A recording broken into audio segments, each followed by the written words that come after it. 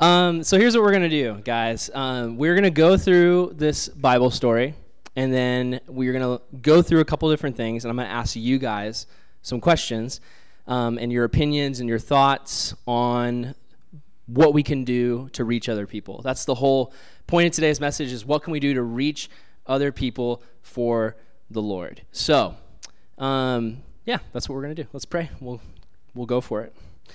Lord, we love you so much. I thank you for just these awesome friends who are up here. I pray that you'd give us wisdom, Lord, as we go through your word, and just show us, God, the best possible way to represent you up here. I pray you'd give us the words to speak, and you just bless this time in your name. Amen. Amen. Okay, so you guys can take a breather for a second, because I'm going to read the passage, and then I know, it's tough, right? Oh, wait, was that a breather? Just like a long breath out? Okay, all right. Okay, so if you have your Bibles, or if you can see it on the screen, we're in John chapter 5, and we're at the point in Jesus' story where he is out doing miracles. He is out lending people a hand. Ha, lame joke. So, in John chapter 5, verse 1, it says, "After this, there was a feast of the Jews, and Jesus went up to Jerusalem. Now there is in Jerusalem, by the sheep gate, a pool, which is called in Hebrew Bethsaida, having 5 porches.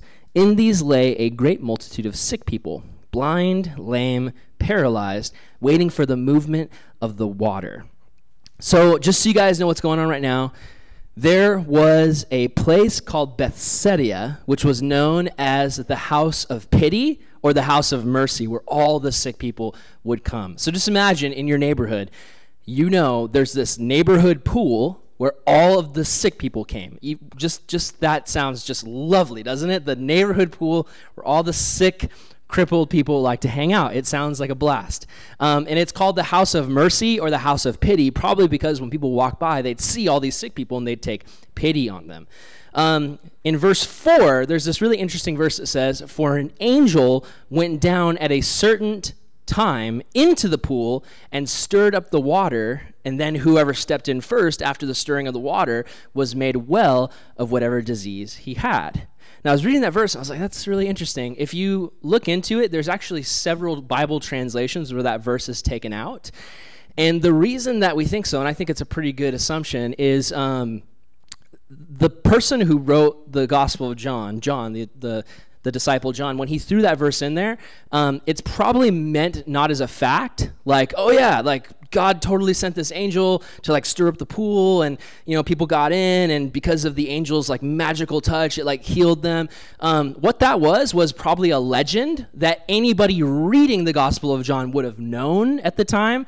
But for us reading it, we're like, wait, what, did God really send an angel? I think probably what this was it was like a faith healing scam type of thing. I don't know if you guys know this, but like there's all these type of faith healing scams out there. I was yesterday watching, there's people who, they're like, hey, I've got this green handkerchief and it's a holy handkerchief. And if you send me $100, I will mail this to you. I have personally sweated my pastor healing sweat onto it, and you just wipe yourself with it and you will be healed. Like, it's that type of thing. There's another one when people sell like bottled holy water, where it's like, hey, for, $10, I'll sell you this bottle of bottled holy water, and if you sprinkle it on you, you'll be healed. It's kind of in the same vein as that. So obviously there's all these people who are sitting by the pool. Here's another thing. Think about it. There's all of these sick people hanging out by the edge of this pool. Like, just imagine these are all sick, crippled weirdos, and that this is the pool. And they're sitting there. And then just imagine it's not 4 of them, but it's like 40, okay? So all of a sudden the water starts to stir, and like everybody jumps in the pool.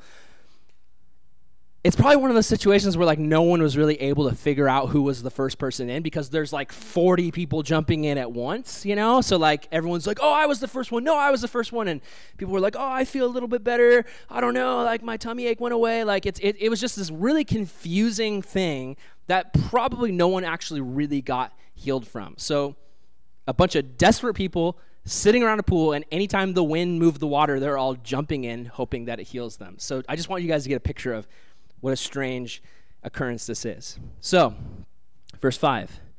Now a certain man there was Or now there was a certain man there who had a infirmity, a sickness, 38 years.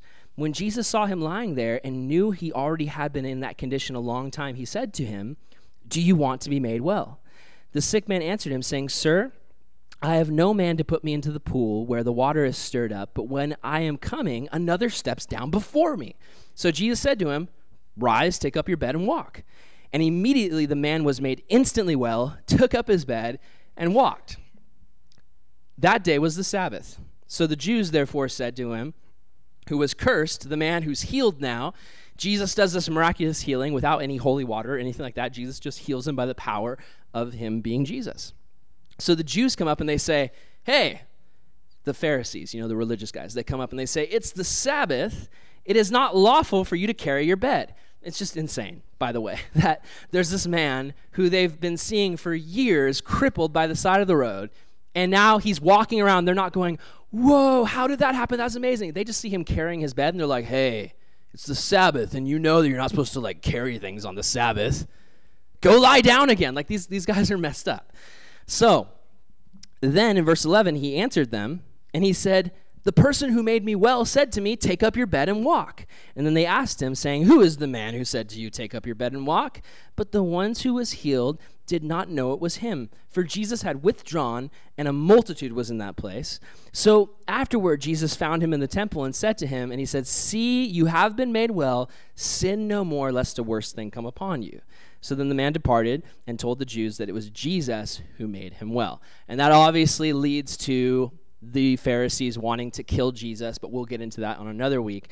What we're going to be looking at this week is the evangelism of Jesus Christ. And we had our student leadership meeting recently, and we got together with about I think 11 or so of the high school students, and we were just talking to them about, what do you guys feel like is God's heart for our youth group? And one of the things that got brought up is, for those of you guys who've been on this journey with us since junior high, one of the things God really led us to was evangelism, to go out and do street witnessing and preach the gospel. And a lot of you guys in this room, you've done that with us, and you've seen people get saved. You've seen awesome stuff happen. It's been really, really cool. But now I feel like, and it seemed like from all the things the other students were saying as we were sitting in the circle talking, I feel like what God is calling us to is, in addition to going out on the streets and talking to strangers, which is really scary, he's calling us to actually do something as a group that's even more scary, which is to tell our friends and people that we know about Jesus, which can be way freakier and scary. So today, I thought it would be good for us to look at, how does Jesus reach people? What is the method? What is the style of how Jesus goes and reaches people? So what I'm going to do is I'm going to go through a couple different ways that he does it, and then I'm going to hear from these guys, and we're going to hear what they think, and hopefully we can learn something all together. So I think the first thing, if you look up, is, how did Jesus reach people? The first thing that we saw is he went where he knew he'd find hurting people. The Pool of Bethsaida was just this area where there was tons of people who were sick, crippled, for years. The guy he healed, was it 38 years that we said? Yeah, so he's this guy who's been sick for 38 years, and it's this neighborhood pool area where everybody knows this is where the sick people come. So the question is, and I'm going to let Zach start us off on this one. I'm going to ask you, Zach, what do you think? How can we go where we know we'll find hurting people? Where we would know, places? Yeah. In your opinion, in your heart, you personally, where do you see hurting people? Well, I do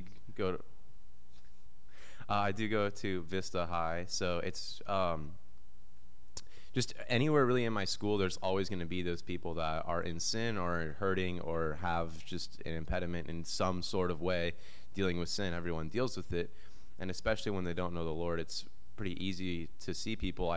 Taking from my friend group, I'd say 99% of my friend group are non-Christians.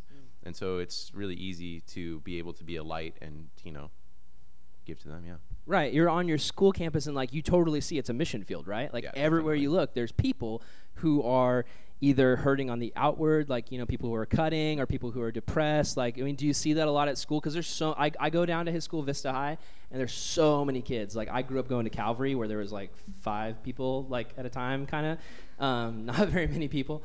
I mean, do you see a lot of people when you're like walking through the school where you can like visibly tell they're struggling or hurting? What do you think? Oh yeah, there's like different groups that like kind of come together when they're all hurting and like have the same kind of like, struggles, and they definitely all clump together in their own little cliques. And so it's really easy to see like, man, those people look like they're struggling with that, or they look like they're struggling with this. So definitely.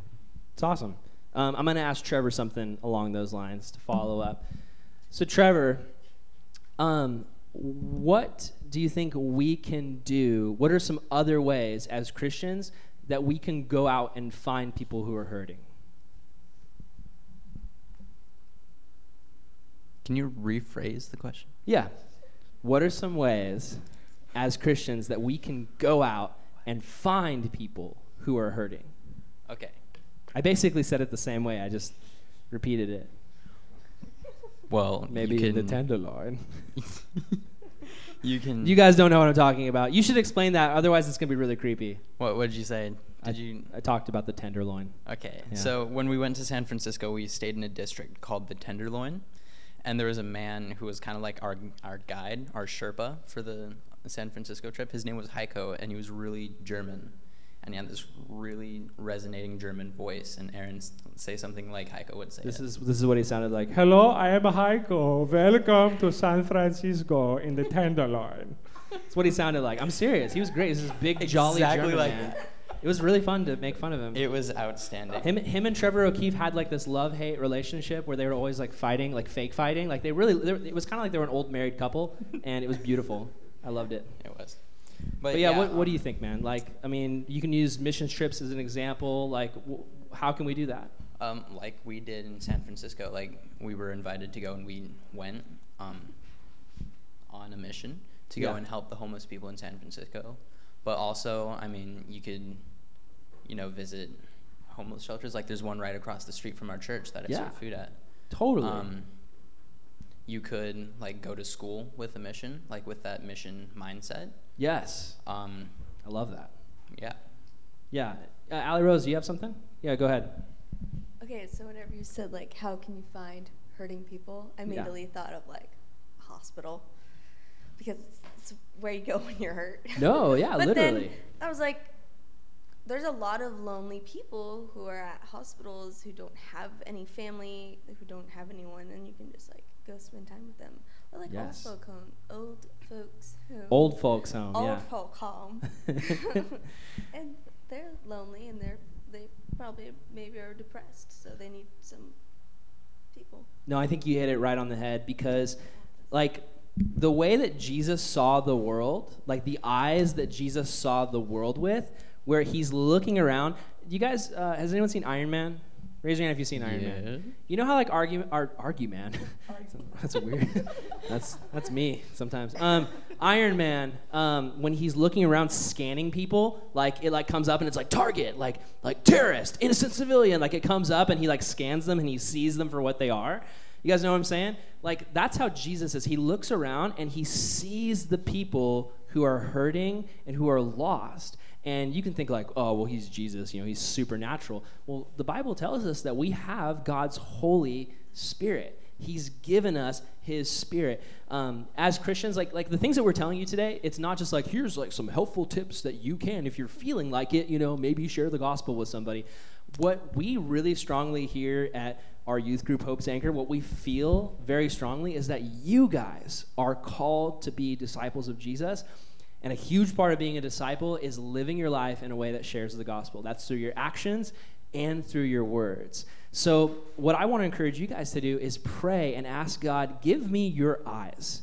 I mean, I know some of you guys, seriously, this kind of thing is so intimidating for you. The thought of speaking publicly in front of people, like some of you guys are probably the types where you're shy even, and like you have to like use even like humor to like, that's how I was in high school. Like I used humor to kind of fall back on, and sometimes I was scared to open up to people. So the thought of like going to somebody at your school and just talking to them about the Lord is like terrifying. Like you're like, that would like ruin my social standing. Like I would be an outcast if I did that.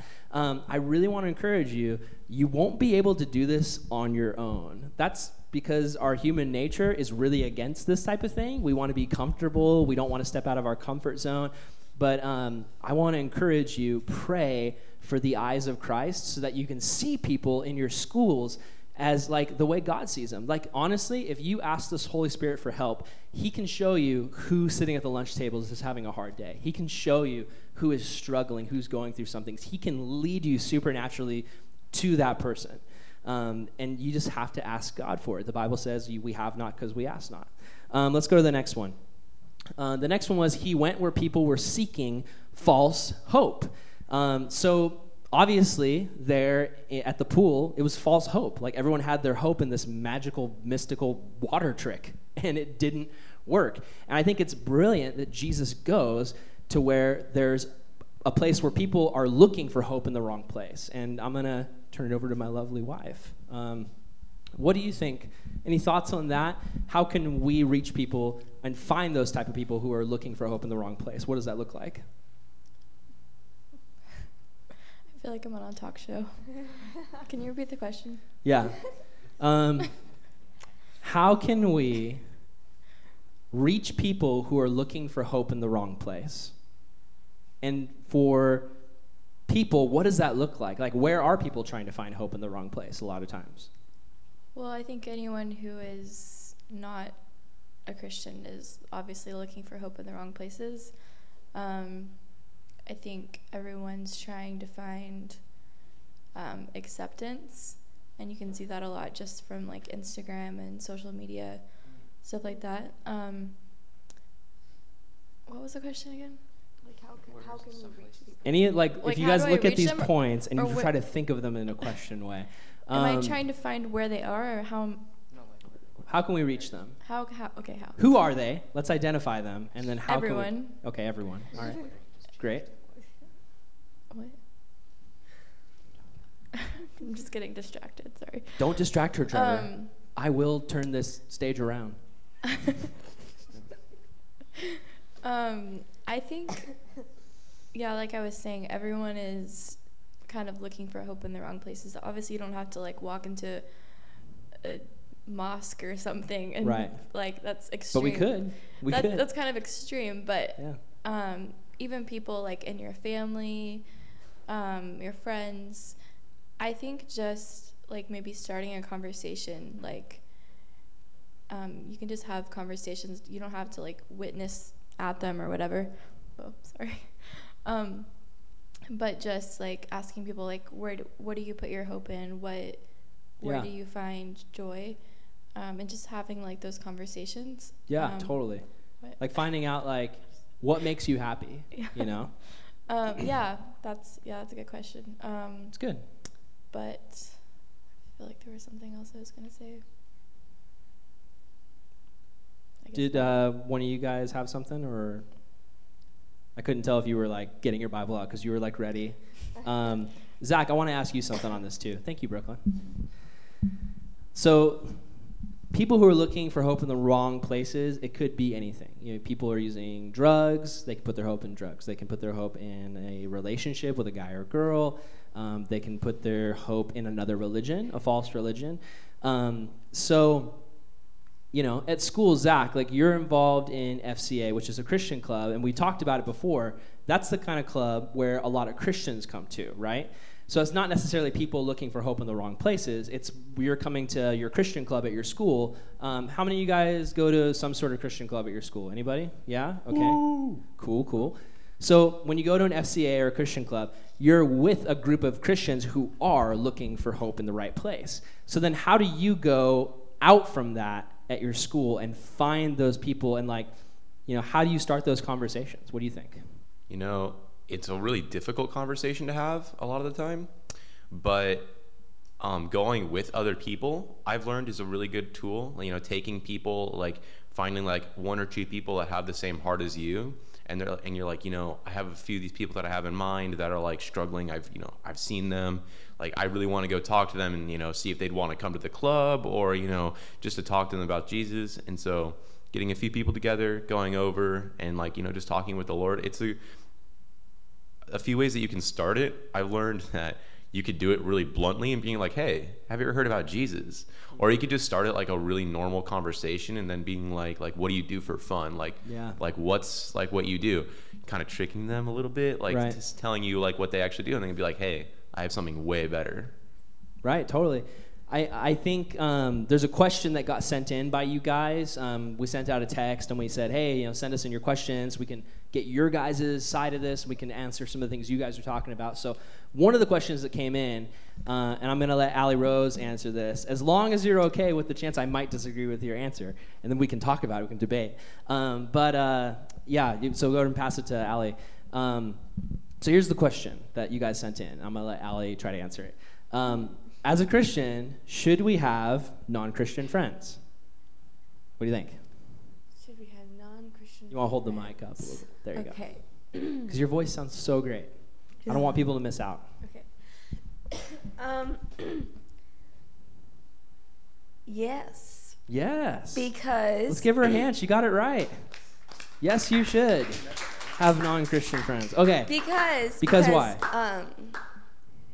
Because, like Jesus went out to, he hung out with the sinners, and he was with them, and so they could understand him more. And if you're a Christian and you don't have any non-Christian friends, it's hard to like relate to them and like talk to them and start a conversation with them, and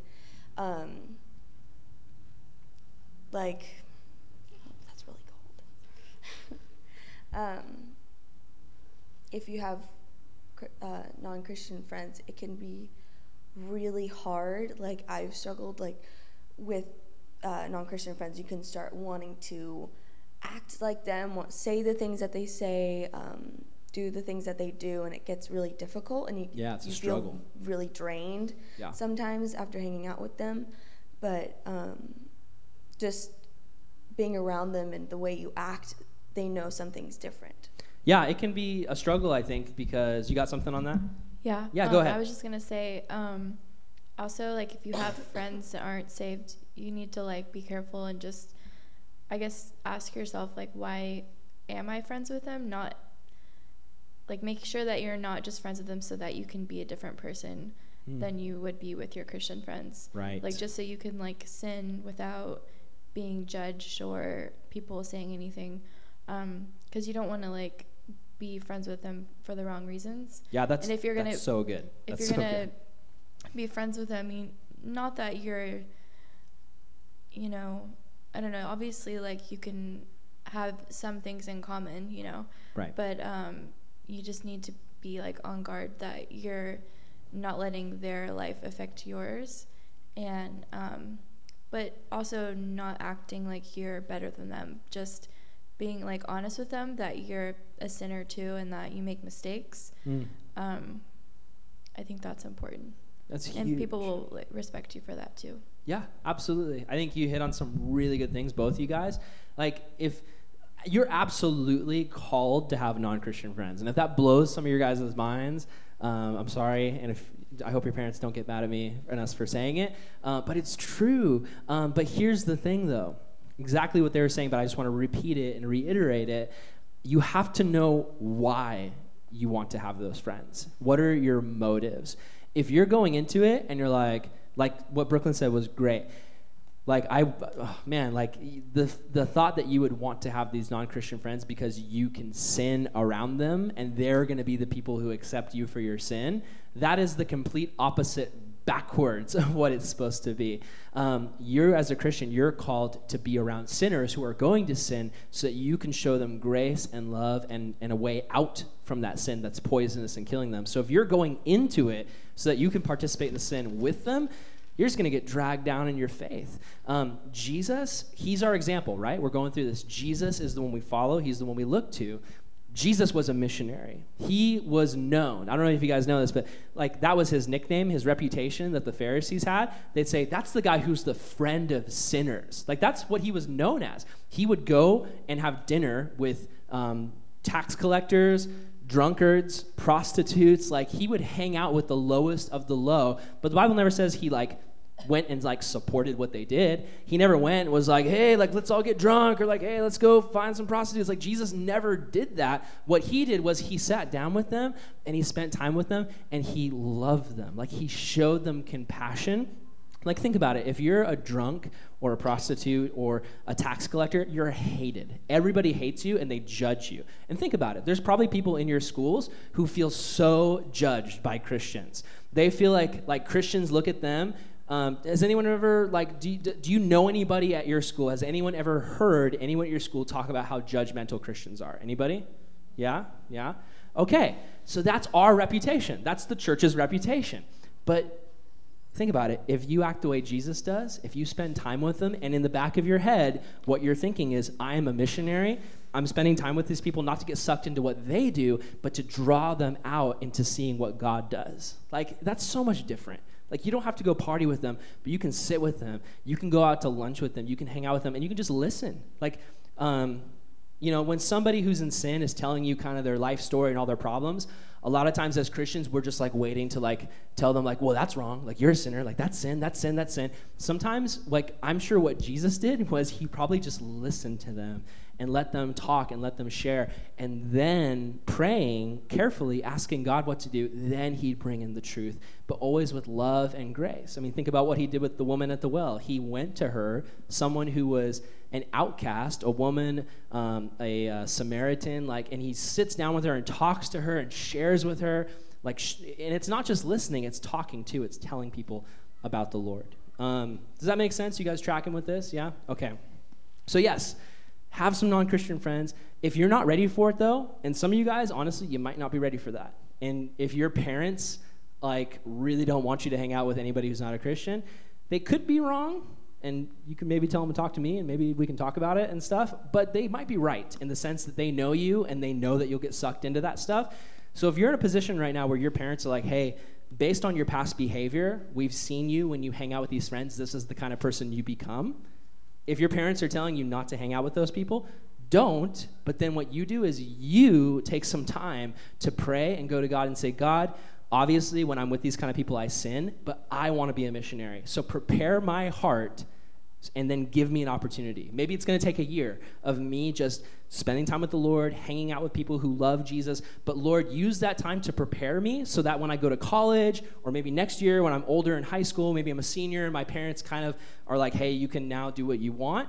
I'm not going to go to those friends and just say, let's party. I'm going to go to those friends and say, I'm a missionary sent to like love these people into the kingdom of God. Does that make sense? Yeah? Okay, cool. So the third one is he found somebody with many troubles. And I want to ask Trevor, Trevor, why do you think sometimes it's hard to get tangled up with people when we know that we're going to have to deal with their problems? You know what I mean? You know what I mean? Sometimes it's like when we, you know how sometimes like when you ask somebody, hey, how you doing? And they're like, not very good. You're kind of like, oh no, like now I'm involved in this person's issues. I mean, what do you think? Why is that so hard for us as humans? I mean, sometimes if you yourself are going through like a lot of junk in your own life and you ask someone else how they're going and they just dump all their junk on you, it can be a little bit overwhelming to like, because I feel like everyone in this room like has a heart to help our friends, but if we're also like in need of help and we're just constantly like having other people tell us about their problems, it can get a little overwhelming. And you can feel like you yourself aren't getting the help you need, but at the same time you're giving it to everyone else, and that can kind of drain you. Totally. Absolutely. Anyone else have any thoughts on that? We got a lot of stuff to cover, so if you don't have anything, it's fine. We can keep moving. I think that's great. I think it's awesome that Jesus, even though he had so many troubles, like the Bible actually says Jesus was a man of constant sorrows. But when you read about Jesus, was he crying?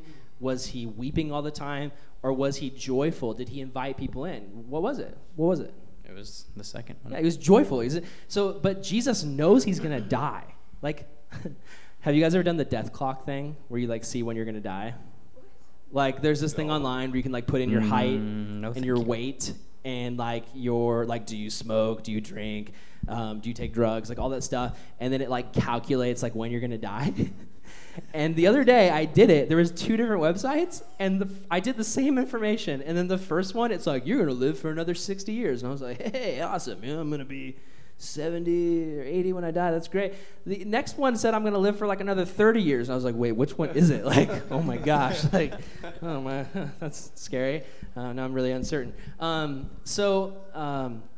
Why did I even say that? I don't know. Where was I going with that? Jesus knew he was going to die. Yes, thank you. Oh, save me. So Jesus knows that he's going to die. He knows that his death is coming. Like, none of us have that. Like, we know we're going to die like in 1 billion years, but none of us are like, oh, I'm going to die in 2 years. I better live for the Lord right now. Jesus knows he's going to die, and he still spends his time, even though he has that sorrow inside his heart, even though he knows that a huge amount of pain is coming his way, he still spends his time looking for people who have huge amounts of problems and taking their burden onto his back. And I just want to encourage you guys, like at your schools, at your college, like God is calling you to find people with troubles, people who are broken, and introduce Jesus into their life so that Jesus can pick up their broken pieces and put them together. And that's not going to happen if we're self-absorbed. If our life is like, I got to focus on me, and I've got this class and this activity, and like this college I got to go to, and I got to save up for this and do this, and it's all just me. It's not those things are bad. Like if you have after-school activities, if you do sports, if you do music, like if you do things, that's not bad. If you're saving up to go to college and you have all these plans, that's not bad. But when those things take all of the focus of our life and there's no room for reaching other people and our whole life just revolves around what am I going to do? What am I going to eat? What's my plan? If that's our whole life, just how do I make myself happy? Then we're going to really waste the opportunity we have to live for the Lord. Let's look at the fourth thing. The fourth thing was he knew him. Now, in the passage, what it says is Jesus looked at the man and he knew that the man had been sick for 38 years. Jesus looks at the guy and he knows everything about him because he's Jesus. So he knows him. He knows him deeply. This is what Jesus does all the time. Jesus meets people. They don't know him, but he knows them. And he sits down with them, he talks with them, and he tells them things that they were like, how do you know that? Like, how do you know that I was sitting underneath that tree? How do you know I was married to 5 other husbands? Like, how do you know these things? Now, obviously, we can't do that, like, unless we're, like, Instagram stalking people to, like, try to figure out their life before we go witness to them, which is not a good idea. So I'm going to ask, anyone want to volunteer? Brooklyn, okay? And then Allie Rose. Brooklyn, how can we be like Jesus and really, truly know people before we just go and, like, dump a bunch of evangelistic information on them? I think whether it's a stranger or someone that you do know, just taking the time to actually listen to them. Because I think if you know where someone's coming from, if you know, like, their backstory, you can reach them better because you kind of know where their heart's at and how they're doing. But also I think just, like, in our friendships or anyone really, like, we're so quick to do all the talking. Like, we want to talk about our lives, what we've been through, or just anything we think we have to offer. But I think it's really refreshing when you meet someone who's just a good listener and they actually ask about your life and they want to know things about you. So I think when someone can see that you care about them and you care about their lives and you're actually listening and you're asking questions, they're going to have like I guess they're going to somewhat trust you in a way because they see that you care about them. Yeah. So I think just, like, really listening to people and just their lives and asking them about their lives and then just being engaged in the conversation, I think goes a long way. That's so, like, the heart of Jesus, to, like, take the time to sit down and really get to know people. I know for us, I don't know if you were there that day.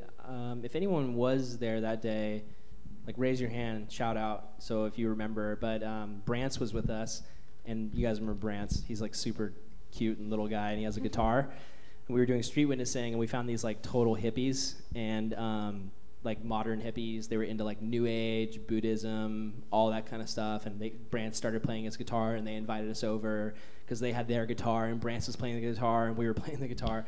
And we spent like probably about a half an hour talking to them and just asking them like, what do you guys believe? And they were like telling us about how they grew up in the church and they had really bad experiences and people were really legalistic and strict and always judging them. So that's why they were more open to like Buddhism and New Age stuff. And by the time we got around to talking about Jesus with them, they were like, you know what? A lot of people, when they try to tell us about Jesus, they just try to shove it down our throats. But you guys were willing to take the time to listen to us and get to know who we were and what we believe. So they were way more open to hearing about Jesus. What do you think, Allie Rose? What do you got?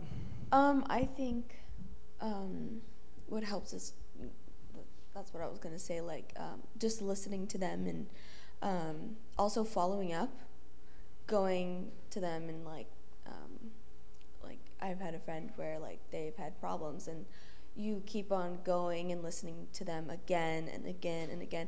And I always try to say like, well, like I'll say my 2 cents about God and like just a little bit though, and then after a while, after like a couple weeks of them just like talking about all their problems, like finally I'll sit down and I'm like, hey, you're struggling with this and you need to come before the Lord, and anywhere else you're not going to find what you're looking for, because like you can't find any answers like looking yourself. You have to go to the Lord to so just coming up to them and being consistent with them and being their friend. That's awesome. Yeah. I love that. Why don't we pass it back to Zach, and then we'll go to Trevor, and we'll just start making our way down the line because we're going to do some questions. Before we do some questions, I just really want to cover these last 2 points, and we're not going to talk about them because I want to do the Q&A parts with you guys and let you guys be the ones answering the questions. So when you guys are dealing with people in your school, obviously we're finding people who have false hopes. They're putting their hopes in so many things that aren't the Lord. Then we find people with troubles. We know them. We sit down. We talk to them. For some of you, this means that like God's like, think about it. Like honestly, just take a moment right now. Think about it. Who is the first person that pops in your head when you think of this person needs Jesus? Think about it really quick. First person who pops in your head. Okay. Now maybe that's the person God's calling you to witness to at your school. Maybe that's the person that God is putting on your heart for you to make an effort to reach them. So you sit down with them, and maybe over a couple weeks, you're talking to them, you're getting to know their story. You're not sitting with your friends and just hanging out and wasting time at lunch, but like you're actually making an effort to like go and hang out with this person who needs Jesus. Once you find them, you need to present them with the problem and the solution. And when we go out witnessing, we always say it's a 3-part process. It's just sickness, cure, are you going to take the cure? Or problem, solution, are you going to take the solution? The problem is sin, and it's just, you can tell someone about sin so simply. Everyone's messed up, everyone's made mistakes. So you can just bring up like, what I do is instead of pointing out their mistakes, like for instance, if I was trying to witness to somebody who was struggling with homosexuality, I would not open with, hey, did you know that that's going to send you to hell and that's bad and you're bad? What I would do is I would start talking about my own sin. I would start telling them about the things I struggle with and my problems and how because of Jesus, I'm saved from those problems and from going to hell. And then I would start talking to them, and I'd invite them like, hey, the things that you struggle with, like God is calling you out of those things, just like he called me. The things that I would have gone to hell for if not for Jesus. Like, don't you guys feel like that's so much more refreshing, like, than someone sitting down and like yelling at you and be like, hey, listen, like I saw you do that bad thing. I saw you making out with that girl. You lied to the teacher. You cheated. Like, you're going to go to hell unless you receive Jesus. Instead, like sitting down with them and sharing that you struggle and you have problems and you would have gone to hell without Jesus isn't like, to me, that's just so much better than just going straight at them and saying, hey, did you know that you're a horrible person? I mean, everyone really knows deep down there's something wrong, but when you show them that you struggle too, it just, I mean, I don't know. For me, that's so much better. So Jesus asked the guy, do you want to be made well? And the guy's like, yeah, I mean, I do. Like, I want to be made well, but, I mean, I can't get in the pool. I can't do it. A lot of times when you talk to people about their problems and you're like, hey, do you want to get better? They're like, I've been trying. That's what this guy's been doing for years. He's been sitting by this pool and he's like, I've been trying to do it. I've been trying to fix my problems, but no matter what I do, everything gets worse. I'm sure many of you guys are probably thinking of people in your own life who maybe they have problems and it's just like nothing gets better. It just keeps getting worse. Well, then what Jesus tells them, he shows them the way. He says, rise, take up your bed and walk. And then later on, he says, sin no more. And so for us, really, it's calling people to rise, walk with Jesus, and turn away from their sin. It's inviting people into like what a life with God looks like. And I'm just going to use really quick, before we go into the questions, a really simple example of this, because this can get complicated. Like sometimes you guys can you're like, oh, I don't know all the lingo. Like, I don't know how to preach the gospel to somebody. I don't know how to say it the right way. So this last weekend, I just went down to Imperial Beach to visit our old friend Hagen, who got saved when we went out street witnessing. And he's doing great. Like, he is walking with the Lord. This is how we preach the gospel to Hagen. You were there, right? You were with, so it was Emma Selling and James Frazee, I think, were with us. Okay, I thought you were there. So me, Emma, James Frazee, and I think Simone maybe, we were there, and we walked up to this random group of skaters. I didn't start busting out my Bible college theology and start talking about all this complicated stuff. All we asked was just, hey, did you guys hear the good news? They were like, what's the good news? Seriously, guys, I would recommend asking your friends at school, have you heard the good news? And just see what they say. They're going to be like, no, what the heck are you talking about? And then you can just break it down really simply. And that's what we did. We're just like, well, I mean, God created the world, and then we got separated from God because of our sin. The things that we did that were wrong created this wall between us and God, and we couldn't get to him. But he loved us so much that he sent his son, Jesus, to tear down that wall, to die on the cross, to live a perfect life. And if we believe in God's son, Jesus, that he is the Son of God, if we believe that, and if we believe that he died for us, if we put our faith in him and follow him, then we'll be saved, and we don't have to go to hell when we die. We get to go and be with Jesus forever, now here on earth and in heaven one day, all this awesome stuff. And as we're talking to these skaters, their eyes are just kind of opening up, and I thought when I was talking to them that they were getting confused, because I doubted myself, We were talking to them, and I was like, oh, man, these guys don't understand what we're talking about. This is super sketchy. And then God spoke to me in my heart and was like, ask them if they want Jesus. Just ask them. Just ask them. And so I just so you guys know, like I said, anytime I do this, I get really scared. I'm not really confident. I'm not like, oh, let's go preach the gospel. It's terrifying. But God spoke to me, and I was almost ready to walk away from that group of skaters and say, okay, so you guys heard the gospel, so see you later. But God was like, ask them if they want Jesus. So I just asked them, so do you guys want that? Do you want Jesus? Do you want to be saved? Do you guys want it? And all four of them were like, yes, pray for us right now. And we prayed, and they received Jesus. And it's awesome. Now, here's the thing.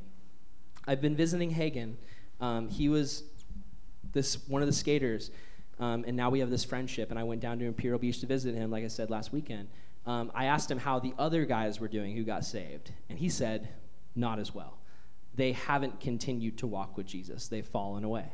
And I encourage him, just keep praying for them, because when God plants that seed, when God reaches out to save somebody, they can choose to walk away on their own, but he continues to reach out and to pull them back, so don't give up on them. But the point is, Hagen is this guy he's going strong.